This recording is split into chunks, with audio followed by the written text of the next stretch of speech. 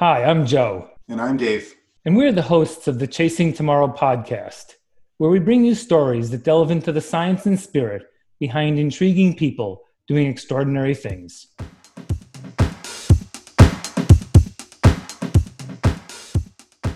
Welcome to the Chasing Tomorrow podcast, episode number 26. Today we have the gratitude guru, John Foley on. Now, John Foley is a former Blue Angel pilot with the American Navy, but since has parlayed that and everything that he learned in life in order to be excellent at his craft, to being excellent at the craft of propelling others to do incredible things in life and in love and in sport and just being excellent all around. I think that John is, well, he could be a professional conversationalist. And everything that I've read and listened to him, I'm just really stoked to have this conversation. Welcome to the show, John. Hey, Dave, thank you. And Joe, I'm glad to be here. And I think you'll find out that means a lot more than just a phrase. But thank you for having me. Yeah, we're going to dig into that very soon, John. My favorite part of starting this off is a little bit of, one of the parts of life I find so intriguing is if we go back in time and can even get our mindset about what did we accomplish, we wouldn't have believed it if I had written it down, right? What would have John Foley believed when he was a kid or in high school about what was possible? So we need to hear a little bit of that early story. It's an amazing accomplishment to become a Blue Angel pilot. Any one of us have seen the incredible mastery that requires, exclusivity at the highest level. Mm-hmm. But tell us a little bit about the journey to get to that. Then after that, we'll go into the gratitude, but we would love to hear a bit of the John Foley early story. Oh, absolutely. I can remember the day succinctly in my mind right now. I was 12 years old. My dad was an Army officer and an engineer. I loved my dad. I was born in Germany, moved a lot every 3 years, some other place, a lot on the East Coast in the U.S. And we happened to be living at that point in Newport, Rhode Island. And my dad says, hey, there's this air show. And so I'm like, yeah, let's go. And I remember standing there and you could feel, I not only see the jets, but you could feel it, the smoke oil in the air. You could smell it, the thunder of the jets. And I turned to my dad that day and I just said, Dad, I'm going to do that. And that was a 12-year-old kid. Wow. Yeah. And I think, what's beautiful about that is I wasn't afraid because I didn't know how hard it was going to be. It wasn't about, I need to know the path. No, it was just a dream. But I think what was critical was it was not just in my head, it was in my heart. See, I felt it in my heart that day. And then comes the connect the heart to the head. And it took 18 years of tons of obstacles, lots of disappointments before that eventually came to be. But it was that day that seed got planted. Now, I'm curious, what did your father tell you when you turned to him and said, that's what I'm going to do? What did he say right away? I don't remember the exact words, but I remember the feeling was absolutely, champ, you can do that. Yeah.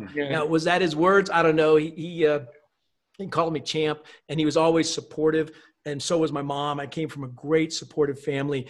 So there was no doubt that it was possible.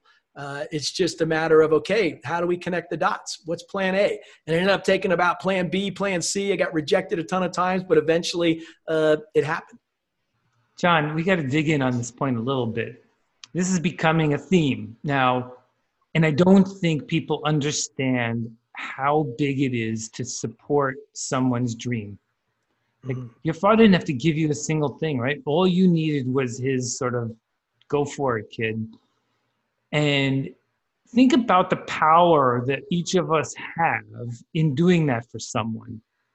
We don't realize that enablement is the difference maker, right? If he had said, bad idea, you can't do that, it's over, right? I mean, you might still go, but let's talk for a second about that. I'm sure you've seen that happen again and again. And tell our listeners about that power they have with other people in their lives.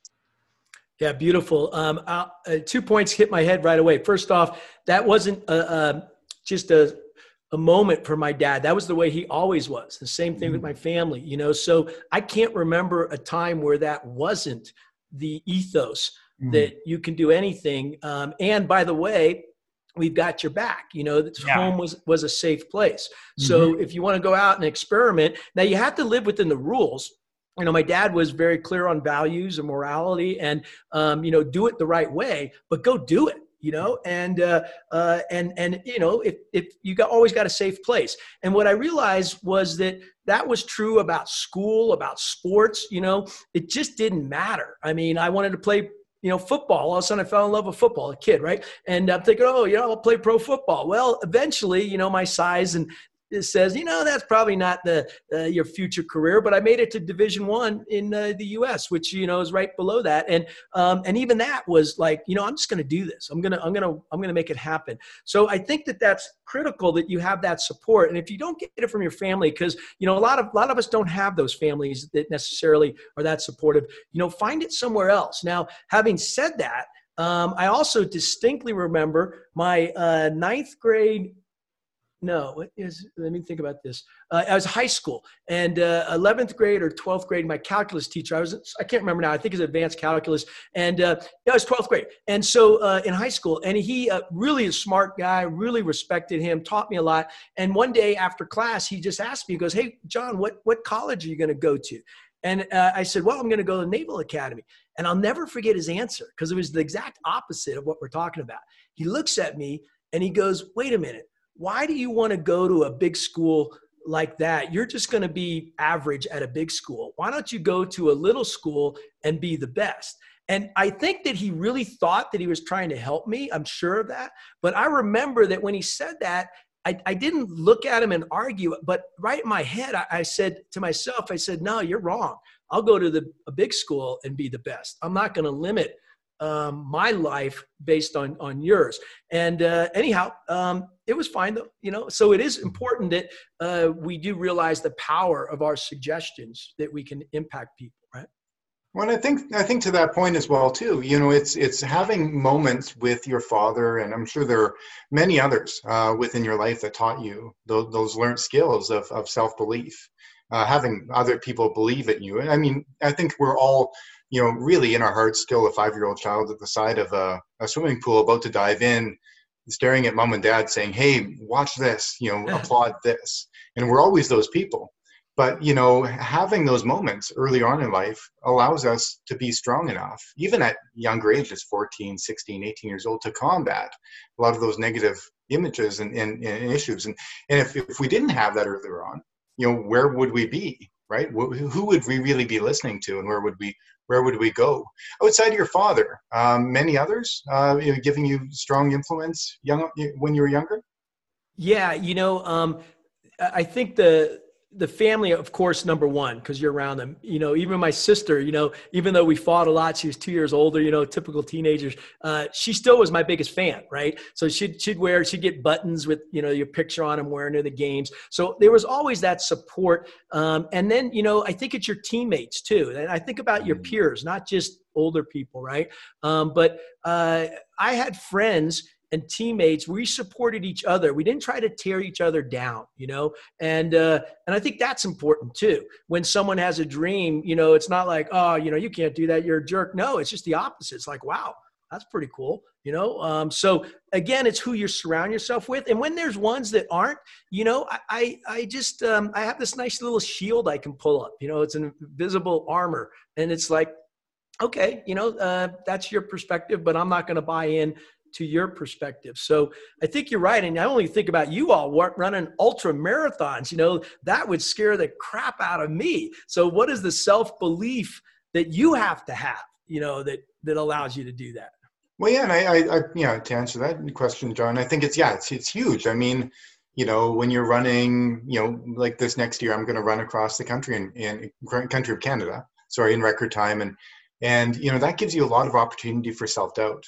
There are many, many times during many days, weeks, months, that you're not going to want to be there, or you're going to start doubting yourself. And I think the number one thing to do is to lean upon a community and to, to those around you that truly do believe in you when you start having that self-doubt, because it does create a community. And that might be either social media, it might be calling a friend. For me, it's calling my mother and father, just like yourself, John. I think that having a really strong support group around you allows you to lift yourself up when even you yourself are tearing yourself down. Beautiful. Yeah, I think, John, it's also, we talked about this a little bit on your podcast, that there's this acceptance of the lows as part of the journey, and maybe even the purpose of the journey is to find them and to find the way through them, right? Not away from them. And that then defines who we are and gives us the power to not only do it for ourselves, but then to give that power to others, which I think, as you set out, I love a 12-year-old vision, but there's a lot that's got to come after that, right? And you are going to go on your own hero's journey. And we don't even have to, you can see the Blue Angels and not have to contemplate it, but at some point you have to put something in place, right? You have to build on that. And I think that that's part of whether it's ultramarathoning or anything in life. We don't have to have it all figured out in the beginning, but we have to, I think, accept the struggle, because that's really what makes it happen, right? I mean, I imagine there was some struggle in becoming a Blue Angels pilot, right? That wasn't certain.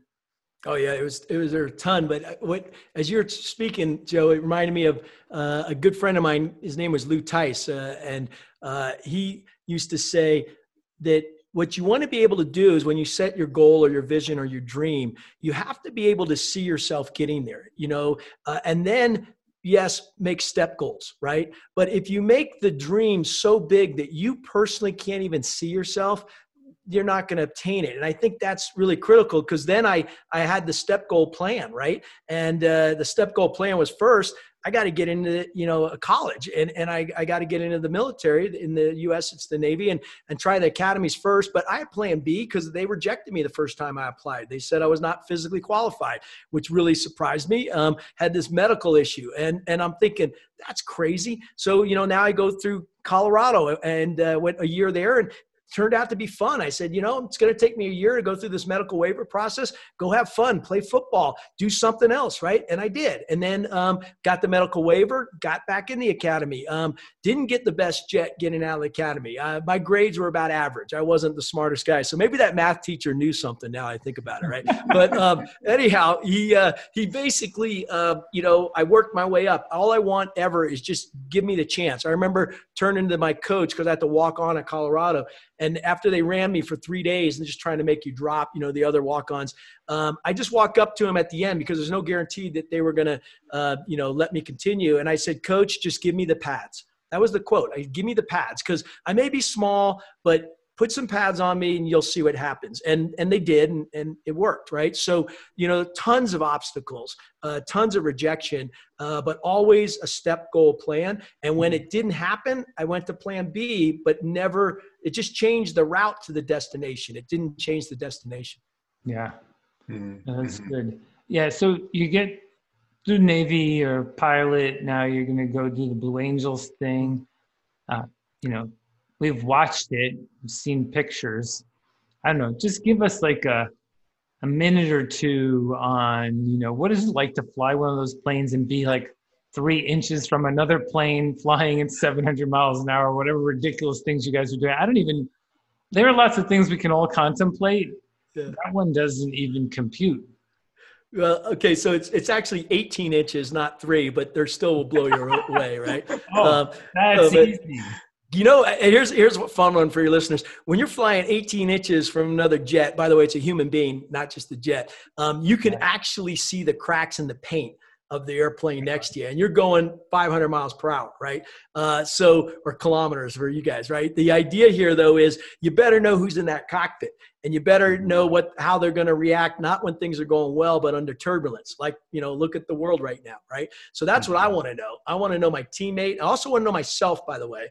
How are you going to react under turbulence? But also, how's your teammate going to react? But I'll just give you an example. The formation flying, that's one thing. That was, you kind of just hang in there. But I was the lead solo and opposing solo to Blue Angels, and we were the maximum performance demonstrators. So we're the two crazy guys that root around, and we come at each other at 1,000 miles per hour closer. We cross within a wingspan. And I'll just give you an idea of how that works. You're basically doing a closure of a mile of a mile every, let me get started, 2 football fields every second. Okay. So a mile every 9 seconds, basically.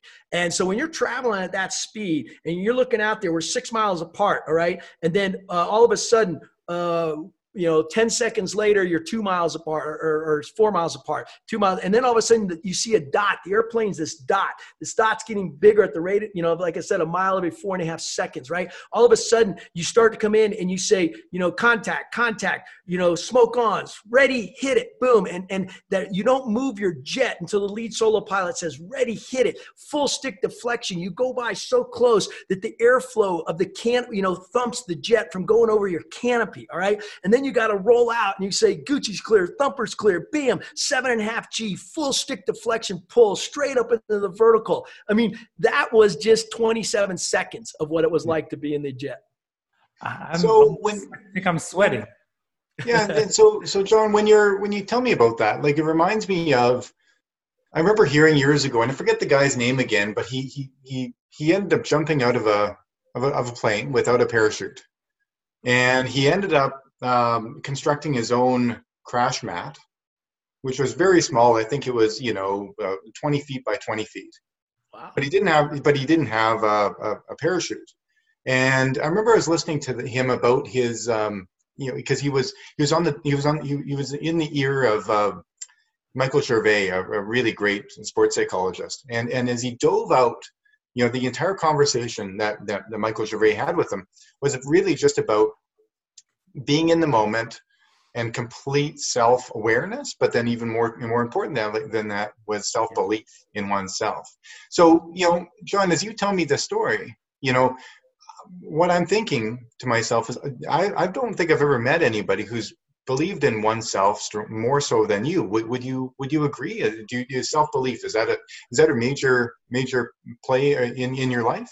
Well, I sure wouldn't make the statement that there's not anybody, more than me. For sure, there's all the people are. But what I would say is that I have a very strong faith, self-belief, and then it goes to faith, right? And but the bottom line is, why is that? I think a couple of things. One is so when I do a test hop off the carriers, so I used to fly jets off carriers before becoming a Blue Angel instructor pilot and all that. Sometimes you got to do a test hop and, you're going to be shutting engines down airborne and kind of hope they relight, but you always have a backup plan. So the bottom line was your training's good. So number one, this in your field, get good training. Okay. Competency matters. All right. So I'm not out there winging it, and it's easy to kill yourself. I think if this idea of, I believe in myself and I'm just going to go jump out of an airplane, well, you better have a plan, right? And you better have figured this thing out. Right. So the same with this, but I would say that where the beliefs come in is, you got to have,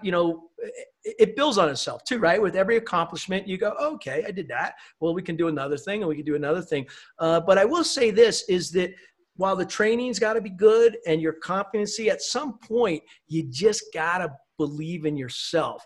And I remember launching off those carriers and if things go wrong, like you lose an engine off the catapult, you just got a few seconds to survive, emergency jettison, do the things you need to do. But I would go over that in my mind, and then I just calm my mind down and say, hey, no big deal. Let's focus on what's going to happen. And I always had one thought is, like, if I'm in a dogfight and I depart the airplane or something, and I'll go through the recovery procedures. And if they don't work, guess what?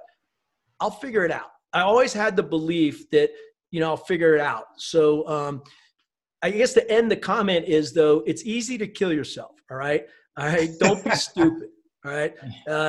That's easy. What's hard is being on that edge, being on the actual edge. And what I've learned on that is you can't stay on the edge. Okay. You can get there, but you better back off because If you don't, something bad's going to happen. Yeah, there's a book, I don't know, John, if you know it, called Deep Survival. And it is a book about experts who sort of died doing the things they were great at because they sort of lost track of that moment. Yeah. And they started getting into this assumption of my ability over the consciousness required in the moment all the time.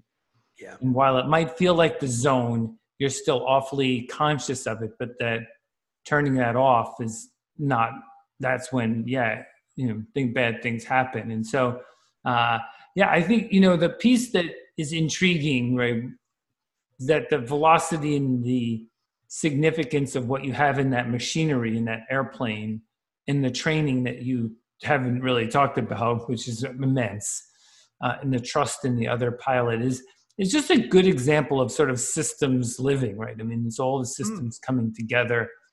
And, when we design them well, they usually work well. And you guys spent a lot of time in that, but it's got to be an amazing experience to do that. So one of the things I've always sort of been curious about is when you live in that life, and there are other ones, whether it's Davey sets a world record doing something, or John's flying this, or someone else of big notoriety, and then you don't do it anymore. Like, how's the transition? Like, how was that for you getting out of that plane that last time, knowing, I'm always a Blue Angel, but I'm not flying the planes anymore. Like, you have to replace that feeling somehow, or something. Yeah. So for me, it was actually easy from the Blues because while I was leaving the Blue Angels, I was going back to the Navy, the real Navy, the flying jets on aircraft carriers. And let me tell you, that gets your hair standing up too, at least when I used to have some, right? But so that part was easy. But I the essence of your question is very clear. And that is, when I left that, so when I was no going to fly anymore, and this happens to athletes all the time and many of us, right? So what was questioned is, I think it's very simple. You just have to reinvent yourself. And I'm reinventing myself all the time. So from flying after being the Blue Angels and being a leadership role on aircraft carriers and flying the movie Top Gun and all that kind of stuff, I wanted to reinvent myself. I didn't need to fly anymore. I haven't flown in 10 years, as a pilot, right? Fly all the time in the back because it's kind of like, all right, that's checking the boxes done. Yeah. What else is out there? And for me, it actually was schooling because I had this beautiful idea to become an entrepreneur like yourself, Joe, and I didn't know how to do it, so I needed a bridge, and the bridge happened to be schooling. And went back and got my master's degrees at Stanford University. Got like 3 of them.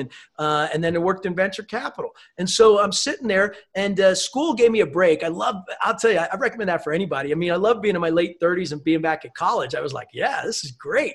But the idea was after that was, reinvent myself. And it didn't always go well. So I initially jumped into the VC world back in Silicon Valley right around 2000 and, 99, 2000. And it was going crazy then, as you know. And what happened? The bubble, right? The burst, right? And I'm sitting here going, wow, I sure never saw that coming. I didn't understand the market that well or the technologies. And I realized I was in the wrong game. What I really was is not a good investor. I was actually a better entrepreneur, or at least that was my heart, right? So that was another reinvention. I said, well, okay, why don't we try something? So I tried to start a company called Centerpoint Entertainment. We were going to be the NASCAR of aviation. So what NASCAR has done with stock racing, I was rolling up the air show business and performers and TV. And I was going to pull this together. I was actually in New York closing an equity deal with ESPN. We were going to launch the series. And it was a day that became very famous and infamous, and that was 9/11. Back in the US, 2001. So when the jets hit that tower, I was in Manhattan and I saw it happen, right? And I actually ran to the towers, not away. That's just my natural training. But that business went away that day, blew up. Okay, seriously. It impacted a lot more people than me, but that wasn't going to happen. And so then I said, well, now what am I going to do? And it took me about a year. But not only did that business blow up, and I was, I think, $347,000 in debt because all my own money. I didn't take any other people's money yet. And then I was like, okay, well, and then my relationship blew up. The person I thought I was going to marry dumped me. So now I'm like, oh, wow, this is great. And it took about a year to get over that. The relationship was harder than the money thing, honestly. And then I was at an event one day, and it was about personal growth, because like you all, I'm always trying to grow and learn. And a light bulb went off that day. High performance teams, how to turn them into business results. I think I can do that. I can help people. And that's been the journey of the last 2 decades. And now that's how I started the company I'm doing now. So it's a journey. It's exciting. Just reinvent yourself. I like that. I like that a lot. So let's find our way to this gratitude guru thing. Okay. So it's hard to have a lot of gratitude when you show up on 9/11 with a big idea and feel good about that one. So I'm sure it took a little while, but so I'm sure that you were always sort of happy with, or feeling good about what was going on in your life. But take us through to sort of where that became really obvious to you, that gratitude is indeed a difference maker in people's lives. This theme that you have, glad to be here, and just take us there. That'd be fun. Yeah, it's. I think you mentioned a key point is, to me, glad to be here is not a saying that it's about appreciation and gratitude. Absolutely. But when it means the most is when you're actually in challenging times, when things are hard. Okay. As your story, Joe, running those 6 continents and 6 marathons, and, was it the Eagles song, Peaceful, Easy Feeling, that's kind of the feeling. It's like, when you're challenged, that's when really it's the most important to reach deep down and say, wait a minute, what am I grateful for? I'm at least out there. My foot may be broken. I may be, really in pain, but I'm fortunate to have this opportunity, right? And I think that's really critical for all our listeners right now, because, yes, this is a challenging time, but I also see it's a time of opportunity. People are reinventing themselves. I know my business, I had to completely reinvent it. And, now we're positioned really well for when this comes back. But the idea of embracing the challenges, right? So what does glad to be here mean? Well, glad to be here actually was a saying we had on the Blue Angels when I was on the team. We used to end our comments. We do this thing called the Glad to Be Here debrief. In fact, I got a book around here somewhere about that. Oh, it's right here. And what it is it's the Glad to Be Here debrief, right? And what it is, it's a tool to really for continuous learning, for continuous improvement. A very powerful tool. We all know about after action reviews and win-loss reviews, but this is different because what it does is it brings in gratitude and appreciation into it. And so you not only have the operational excellence piece, but you have this gratitude piece. And so when I was exposed to that as just an idea, it meant, and when I was on the Blues, it just meant you were grateful to be on that team, because there's a lot of people that wanted to be there, and the selection process was tough. And we just reminded ourselves that, be grateful, right? But now it's changed. I've taken it well beyond that, because I realize it's not just about being grateful to be on a team. Wait a minute. This is an ethos. This is a way of life. Okay. This is how you can actually create a life that's coming from you, not at you. Right. Mm-hmm. And so to me, glad to be here is really a lifestyle. Glad to be here is a mindset. And I use it in all different aspects of my life. I wake up, I do my morning ritual, which is a glad to be here wake up. What am I grateful for? I'm constantly using gratitude because I know it rewires my brain, but I'm also putting in the operational excellence piece behind it. And I think that's the key. So glad to be here is really, it's a movement, right? And I want to inspire over 1 billion people to live a life full of all their fullness, like you want to do, Joe. Yeah, and I absolutely adore that, John. And I don't think that there's any one time in our lives, really anybody right now, that the teachings of gratitude and really just glad to be here is more important than now. I mean, even up here in Canada, we're in a lockdown. I know of countless businesses that are being lost. Yeah. I know of people that are very, very ill and are really concerned or concerned about their health. We're entering into a Christmas season where our government is just said you're not allowed to go see your brothers and sisters, your mother, your father, your aging grandparents. You're not allowed to. You're stuck at home.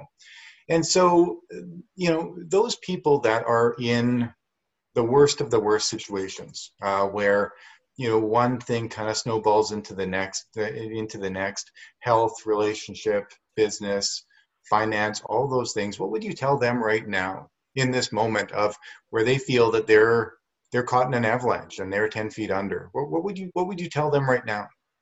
Well, the same thing that I told myself when I was in those things is, first off, just breathe, take a deep breath. And this is may be hard, but I believe this is everything will be okay. It's going to work out. It may not feel that way right now. And I get it. Right. And I think the most important thing is to have compassion for people who are deeply struggling. And it's easy for me to say it right now, but it's really hard if you're the one that has the health issue and can't go out and can't see, so I get that, right? So the number one thing is have compassion for others. And when you have compassion for others, you'll start to see that compassion for yourself kicks in, right? So even in the moments where we're struggling the most, it's probably the most important time to try to help someone else, right? And that's hard. So again, it will work out. I know in every aspect of my life, every challenge always turned out better. Now, there was a valley before that, and you may be in that valley right now, and you may not be at the bottom yet. Who knows? But I know in my own life that it always, you learn something from it. You can always find a blessing in every challenge, and easy to say, hard to do. So just hang in there. Mm-hmm. I think that's fantastic advice. I don't know if any of us have a perfect answer, but our experience does inform some of our behaviors, and one of them, is don't immerse ourselves too much in the negativity that's going on around. There's a lot of positive that's going on, and if we can be supportive of the positive, not to be Pollyannish at all, but to just say that, we advanced technology in vaccine development this year faster than ever before, driven. And if we look back in history, it is this kind of urgent need that has developed everything that we have sort of had as advances in our lives. And we don't sort of remember that they went either quicker or better because of that, whether it's the microchip in a computer or, something to help you fly your plane. All of those advances came from need. That's why we went and did them, and we put smart people, empower them, and great things can happen. So focusing on that is, I think, really important. I like this point you made before, John, which is coming from you.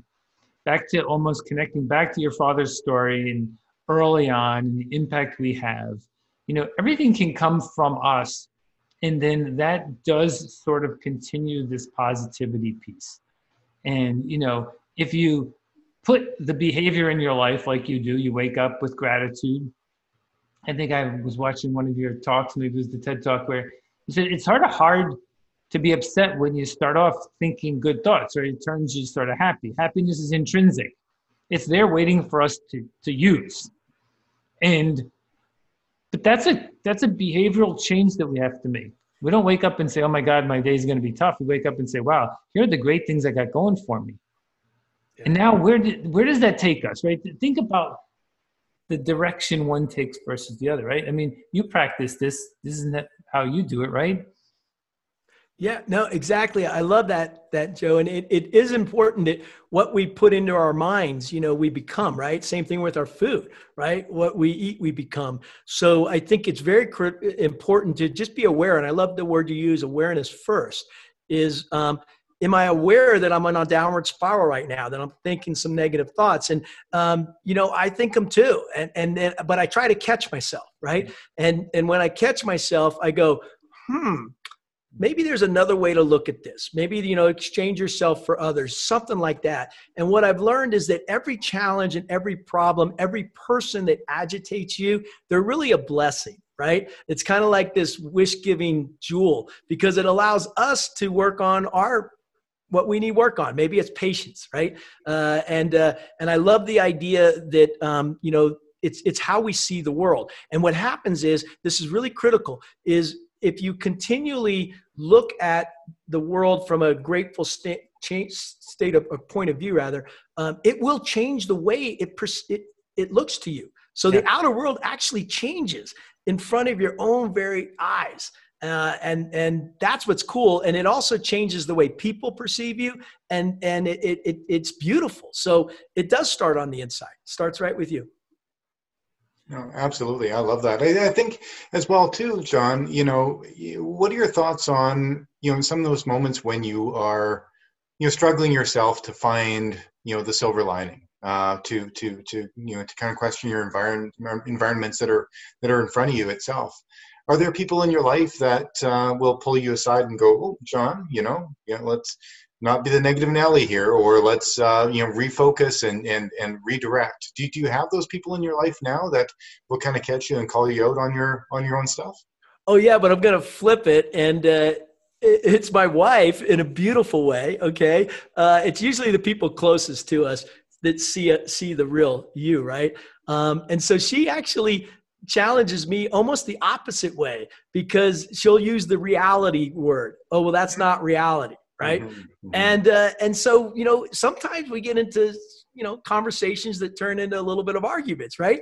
And I realized that instead of trying to convince her that I'm right and she's wrong, because that never works. I don't know anyone else who's tried something like that. I realized that just recently that two things really happened. One is, maybe I'm not seeing it correct in its full perspective. So again, I've learned to try to really look from her point of view, or anyone's point of view that's different. What are they really saying? They may not be saying it, maybe it triggers me in a way, but what's underneath that actually is something I need to look at, right? And so number one, I think about it. I remember the analogy, when you point your finger at someone, there's three of them pointing back, right? So I've tried to remember that, oh wow, there's something that I need to learn from this, right? And the other thing that helps me is actually these kinds of things: podcasts, listening to others, research, diving into. I'm constantly trying to learn and grow, and in that learning process, it allows me to see things in a different light. So those are the two things I do. Well, I couldn't agree more, John. When it comes to, there is value in every perspective out there, and I think that the most intelligent people will end up being open to all perspectives. It doesn't take it's not very difficult to find all the perspectives that are out there on social media, just even in conversation. Everybody's kind of a bit of an expert these days, but you know what? Instead of being frustrated, just be open to maybe they might be right, or be able to gift you the opportunity to view things a little bit different, either in politics or life or lifestyle. Yeah, no, I couldn't agree more. Yeah, I think, John, the piece that I'd like your comment on here, because it builds off a bit of your point there, which is, so often we react to other people's commentary, and what we do is we think they're doing something to us, right? And really they're not doing anything to us, that we are not understanding where they came from, right? Why are they saying that? It has nothing to do with John, right? It has to do with them. And so if we don't allow for it, then we're in a losing argument, because we're like taking it personally, but it's not about us. It's like, they're just in a bad mood, and so you just happen to be there, or their perspective is about their circumstance. And I often think that, we tend to turn ourselves into victims so quickly. And so it's like one of my favorites as I grew up. I wasn't the most popular kid. High school was a disaster, and never got included, and always you could be the victim. And so over time, what I realized was to change it. It's like, if you want to go to a party, then have one. Right? Then you don't have to worry about being invited. Then you can invite others, and you can create it the way you want. And you're no longer victimized by the other people, which is what happens all too often, because we think they're doing something. Like, they didn't invite you because, like, what? Who cares? Like, just take control. So I think you've done that a lot, which is just sort of like, I got this. I don't really I respect all their opinions and everything, but I don't need them for me to create the circumstance I want. Any thoughts on that? Yeah, two of them. So first off, the idea of I hear you. I'm going to try to say careful is not the right word, but I don't let somebody unduly influence me if I'm not ready to be influenced, right? So there is this ability to say, yep, that's your opinion, but I'm not going to go there. I'm still going to believe it's a grateful world. I'm still going to believe it's a magical world. And I'm still going to believe that, life is beautiful. And so part of that's there for sure. The second piece though was, and this is where I'm learning and growing, is just the idea that somebody else is separate from you is really the ignorance. Okay. And so when somebody has a conflicting view, it's so easy to say what we're saying. Oh, that's them. That's their idea. They're wrong, or maybe they're right. Doesn't matter. But even the idea that they're outside of us is right there, the biggest gap, right? And you'll never win that one, right? And that's, and when we realize that, no, we're just expand your own space, like the three of us, right? Are we three separate people? Maybe, but maybe there's something that actually encompasses all of us. And can you expand it out beyond us to the Canada and the US? How about to the whole world, right? So the whole idea of separation is part of the problem, right? And that's what I try to remind myself, because I'm still trained in separation. And so I'm trying to retrain my brain. Yeah, this interesting concept that we've been working on is this idea, we call it the yeses, the maybes, and the nos. And, there are people who are like us who are easy to hang out with because they're already there. And then there's the maybes who have this conditional thing, hey, Dave, I'll go on a run with you if it's not raining tomorrow. And then there's the nos who are just like, no, I'm never running. I'm not going to be a vegetarian. And we often spend a lot of time on the nos trying to convince them. The idea would be, don't try and convince them. Live the behavior and the life that you think is exemplary that someone might one day want to copy. Mm-hmm. And let them come to that conclusion themselves. Because if you do live the John Foley life or the Dave Proctor life, it becomes sort of infectious and appealing, right? And so, but if we try and just talk them into it, they become resistant. They tell us all the reasons, but don't, right? The conditionals, play with their conditions and let them sort of like, oh yeah, okay, we'll take the day that's not raining. Then one day you'll convince them to go in the rain. And then the maybes will see how much fun you had. And then the nos will see how much fun you had, and they'll be like, in their own head, maybe I should try that. And they'll come to you one day. But if you go at them, you push them away.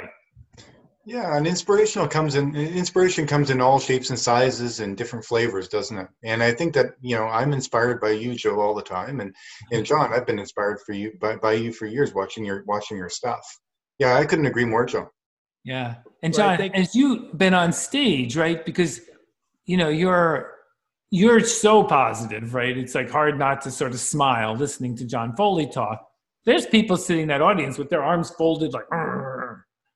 So I had to be here, right? What do you do with those people? You have any techniques yourself? Well, yeah, you just said it. It's Gandhi, right? Be the change you want to see in the world. That's it. It's that simple, right? So, a lot of people believe, or initially they go, that guy's not real. He's putting on a show, and then they realize that, holy crap, that's just who I am, So you got to be authentic. And, maybe they got to see me more than once, but they realize this is just the way I am. Right. And so I like what you said. And that is, if you want someone, you can't say to somebody, be happy. Right. Because I've tried that. It doesn't work. Right. It just flat doesn't work. But what I can do is be happy myself. Yep. And then it's just what you said is let them see that whatever you're doing, something's working. And then maybe they'll ask you someday, what are you eating? What's your wake up routine? What are you doing? And that's, I think for every couple, every person, it's great for people to go, what are they eating? what are they doing? Something like that. Well, yeah, just inspiring by being, I guess, right? And as well, too, understanding, in my opinion, it reminds me of this story, understanding that we have no idea what's going on in other people's lives. It reminds me of that story that you're on a city bus and you're in the back row and there's a guy in the front row and he's got 3 children and the children are running around all over the bus and they're pushing one another into one another and screaming and swearing. And you and I and Joe are in the back of the bus. We're all looking at one another thinking, man, you in the front row, get your children in order. And we're all shaking our heads and questioning. And finally, you, John, you stand up and say, hey, buddy, in the front row, get your children in order. And there's almost a silent applause by me and Joe. And the guy turns around and he is in tears. And he says, children, get up here, sit down, stop. And he turns around and he looks at you, John, and he says, I'm really sorry. Their mother, my wife of 15 years, passed away yesterday. I don't know what to do. I'm typically at work. I think they're good kids. They're just acting out in this way and so, really our judgment doesn't help because we have no idea. And so all we can really do is be kind to one another and live in a way that others would find inspiring, maybe, and then maybe want to propel themselves. And so that's just living inwardly and being who we want to be outwardly, I guess. Beautiful. Yeah. We have these opportunities to practice this. So, John, you have a bunch of practices, I'm sure, that probably would be helpful to our listeners. Do you have daily practices, weekly practices? What are your sort of foundation reinforcement elements in your life? Yeah. I love the word foundational. It starts with every morning when I wake up. I just wake up with my glad to be here wake up. I've trained myself to say, what am I grateful for in that present moment? This morning was great. I actually set my alarm an hour before I want to get up. And I don't always get up at 5 a.m., whatever. If that works for great people, love it. Sometimes I love sleeping in, right? So my point is, whatever the time I'm going to get up, an hour before, that I know I really want to get up so that I can actually cuddle my wife. I love cuddling, And so I sit there and I go, that's one of my secret powers, is just the touch and the cuddle. Mm-hmm. So that's one thing I do. But then as I'm falling back to sleep, I'm falling back to sleep by saying, what am I grateful for? And that it's a beautiful hour of sleep, by the way, whenever you get there. But then the very first thing I do is I get movement going in my body. So I get out of bed, I hit the left foot forward. I always do the left foot forward because that's a trigger to me that says this is going to be a magical day. So I'm telling myself it's going to be a magical day. I hit my knees, I do my prayers, and while I'm praying, I'm stretching. So I'd love to get my upper body and stretching as I'm doing that. And then I go outside. I'm in Sun Valley, Idaho, so Canada. It's cold out there right now. It was 6 degrees this morning, and I go out there in my bare feet and a pair of shorts. I do this every morning, and I go through a physical routine. It takes me 4 minutes. Okay. I set a 4-minute stretching, bowing routine, physical routine in the cold. And I've gotten to where I know what 6 degrees feels like, what 16 feels like, what 32 feels like. These are all Fahrenheit, but I know it. I can feel it in my body, and it's okay, right? And then I got a hot bath going. So I come out of that, I jump into a hot bath. So that was just my morning. Then I read something, right? I read something that's going to inspire me, some kind of book, just for 10 minutes. Because if I try to read more than that, I got too much stuff to do, right? And then I start. So that's just what I did today. And I do that almost every single day. Then I do a yoga practice or some kind of exercise. So bottom line is I like to have about an hour and a half from when I wake up until I'm going to do anything that's work related. Right. And so I'm growing, I'm learning, and I'm doing that. And then the other practice I have is that, going to bed, I go to bed early. I try to get to bed early. I love to recover. I actually love sleep. Right. And I try not to do too many of the devices before I go to bed. I really try to shut down. I'm sometimes checking football scores or I'm checking an email, but I try not to. And that helps me too. So that's just 2 of them. I got a ton of them. No, that's good. It's sort of fun to know, because I think that I wrote in my book, I love this idea. There's 168 hours in the week. There's 24 hours in the day. If you can't make 2 hours for yourself, then you're doing something wrong. You're just making a bunch of excuses. I mean, there's no way you can't come up with 2 hours in the day. Like, just evaluate what you're using your time for and then reprioritize it. And then once you do that, wow, think of what kind of return on investment you get if you gave yourself 2 hours on whatever it is you want to do. Reading, running, calculating, programming. I don't make up whatever those things are. And then think about 2 hours a day across a year, across 5 years. Like, what might happen if you committed yourself to that and stayed true? And the thing that we all know, I think, is that when you don't do it, you're only letting one person down. Mm-hmm. Just yourself. And we start there. I think we find, I was told a long time ago, and people argue against this, that there's 3 priorities in life. The first is yourself. The second is your family. And the third is your work. Because if you do not prioritize yourself, no one does. You cannot take care of anyone else if you don't take care of yourself. And while it sounds awfully selfish, it's the most giving thing you could do. Because when you're good, power, right? Power. That's what we can give to everyone else. So yes, to all of our listeners, be selfish about your development, and it will pay dividends over time. Mm-hmm. Little patience, and you get it going. So I think you like these words, John: trust, belief, accountability. There are many words that I think the likes of you, John Foley, know are difference makers. Pick a couple for us that really matter, words that cost nothing but have big impact. Yeah. The first, we've been talking about a lot. It's just gratitude, so I got to go back to that. I know we've been talking a lot about it. That's the first thing that happens Never to too me much. all the time. The word accountability comes up when I flip it to personal responsibility. Mm-hmm. And, I just did a couple trainings with some companies this morning, and we actually do that exercise. What are the words that are meaningful? And trust and accountability, just nailed them, comes up. But I always like to flip it to the personal responsibility. And the other big word is ownership. For me, it's about owning the end result. So I don't care what it takes, just get it done, right? Get the end result. This hit me right off the top of my head. Well, what about you guys? How about you, Dave? Yeah, no, I couldn't agree more. Accountability and personal responsibility, especially at a time like this with COVID and individualism versus collectivism. There's things that we're all going to have to give up in order to look after people who are more vulnerable, right? But yeah, no, the gratitude. I just keep going back to that with you, John.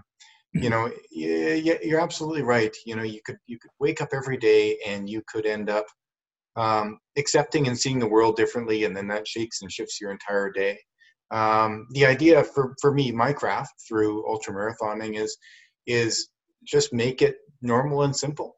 If I were to tell you, hey, I'm going to run 100 kilometers a day for over 2 months in a row, that seems rather impossible. But just make it that this is a joy, that when you're out running on the highway every day, you have the pleasure and privilege to do this and to accept this in your life for what it is in that moment, and be aware and be open to beautiful experiences that as they may come or they may not. There could be a terrible rainstorm coming, or there could be something joyful. What do you think, Joe? What are some of the key words that stand out for you in your life?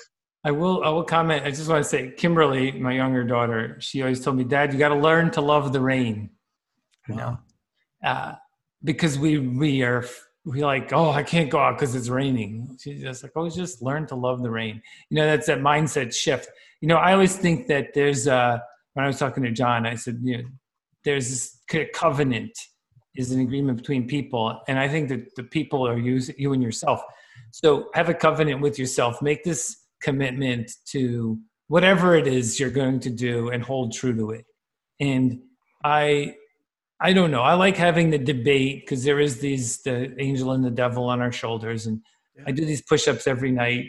And almost every night you're like, oh, well, you did them last night. You don't have to do it now. Or you're a little bit tired, or you can get to bed sooner. And you're like, those are the best excuses you have? Like, really? Go do it, you dope. Just stop that stuff, that monkey brain. Patience is really important for long-term life success.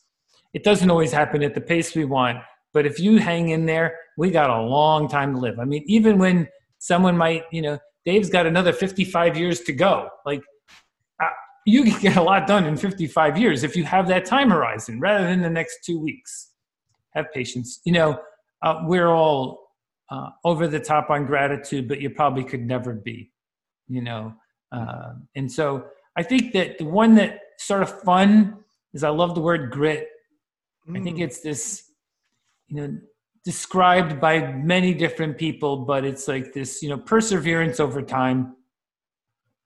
Because it does get messy, and a little few things happen, and Dave's foot's going to hurt when he runs 100 kilometers a day for 2 months, and John's going to get banged around in his Navy jet, and whatever it is, right?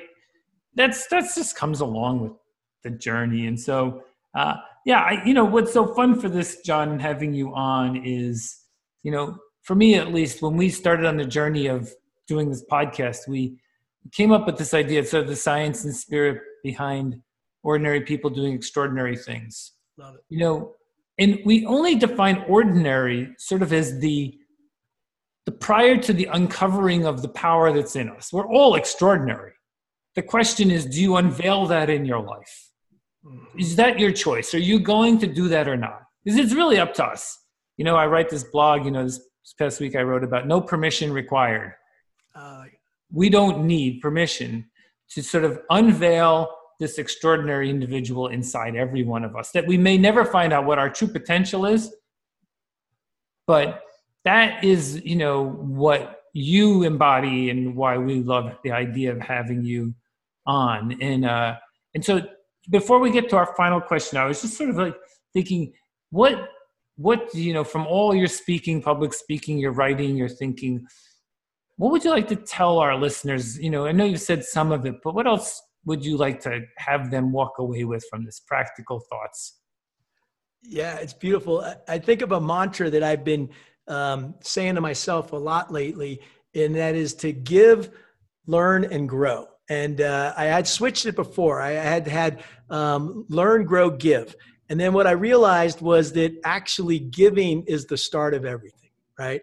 And so I'm constantly trying to say, how can I give to somebody? Like, that's why this show is a blessing, right? We're giving to others freely. Right. And then we're learning. We're all learning. I learned a ton today. I hope other people did too. And hopefully that I'm growing as a person and as someone that can make a difference in someone's life. So that's what I would leave you with. Beautiful. Beautiful. Dave, you want to give the last question then?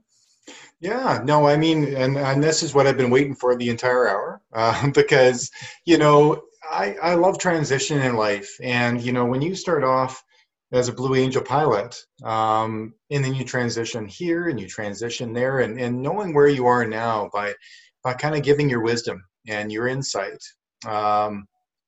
into other people's lives, and especially at a time like this, because there is a global struggle that's happening, and there are people that can endure.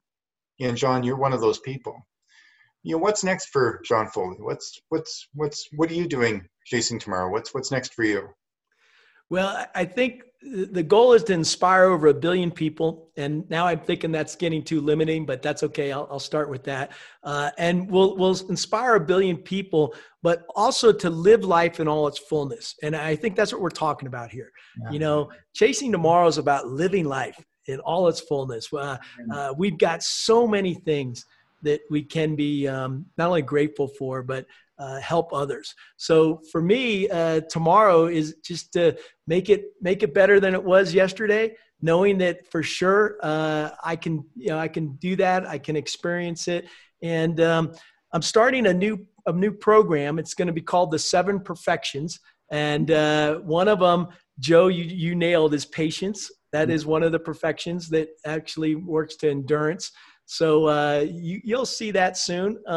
But let's just help the world. Let's change the world. Yeah, well, out of your, the billion, your goal of $1 billion, you've inspired and, extremely positively influenced so many of the listeners today watching this and listening to this podcast. And you got two of your biggest fans here, Joe and myself. Yeah. And want to thank you so much for your time and really your energy and your spirit today. Thanks a lot, John. It's what I'm grateful for today. John, thanks so much for being on. We're going to have you back because you got too much still to share and we want to keep sharing it. So thanks for that. And anything we can do. Hey man, stay close. Thank you, Joe. Thank you, Dave. Thanks everybody. Glad to be here.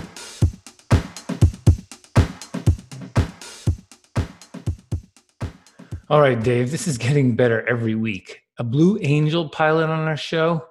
Think about pulling 4Gs going straight up into the air. Just amazing. Next thing you know, we're going to have an astronaut on here. But seriously, I love John's glad to be here mantra. Starting our day with gratitude is just a great piece of advice. And you can see how that kind of start would get you off on such a good note. I don't know about you, but I'm going to start that practice tomorrow. And I'll report back next week how it's going. Well, there you have it. And that's a wrap for this week. As always, a big shout out to our sponsor, Performance Tea. You can find them on www.performancetea.com. And they've given us a discount code for any of our listeners to get 20% off their purchase. Just use Chasing20 to get the discount. And if you have a topic or a guest you'd like to see on this show, email us your ideas to info@chasingtomorrowpodcast.com. And a huge thanks to our listeners for coming with us on this journey and chasing tomorrow with us. Thanks very much.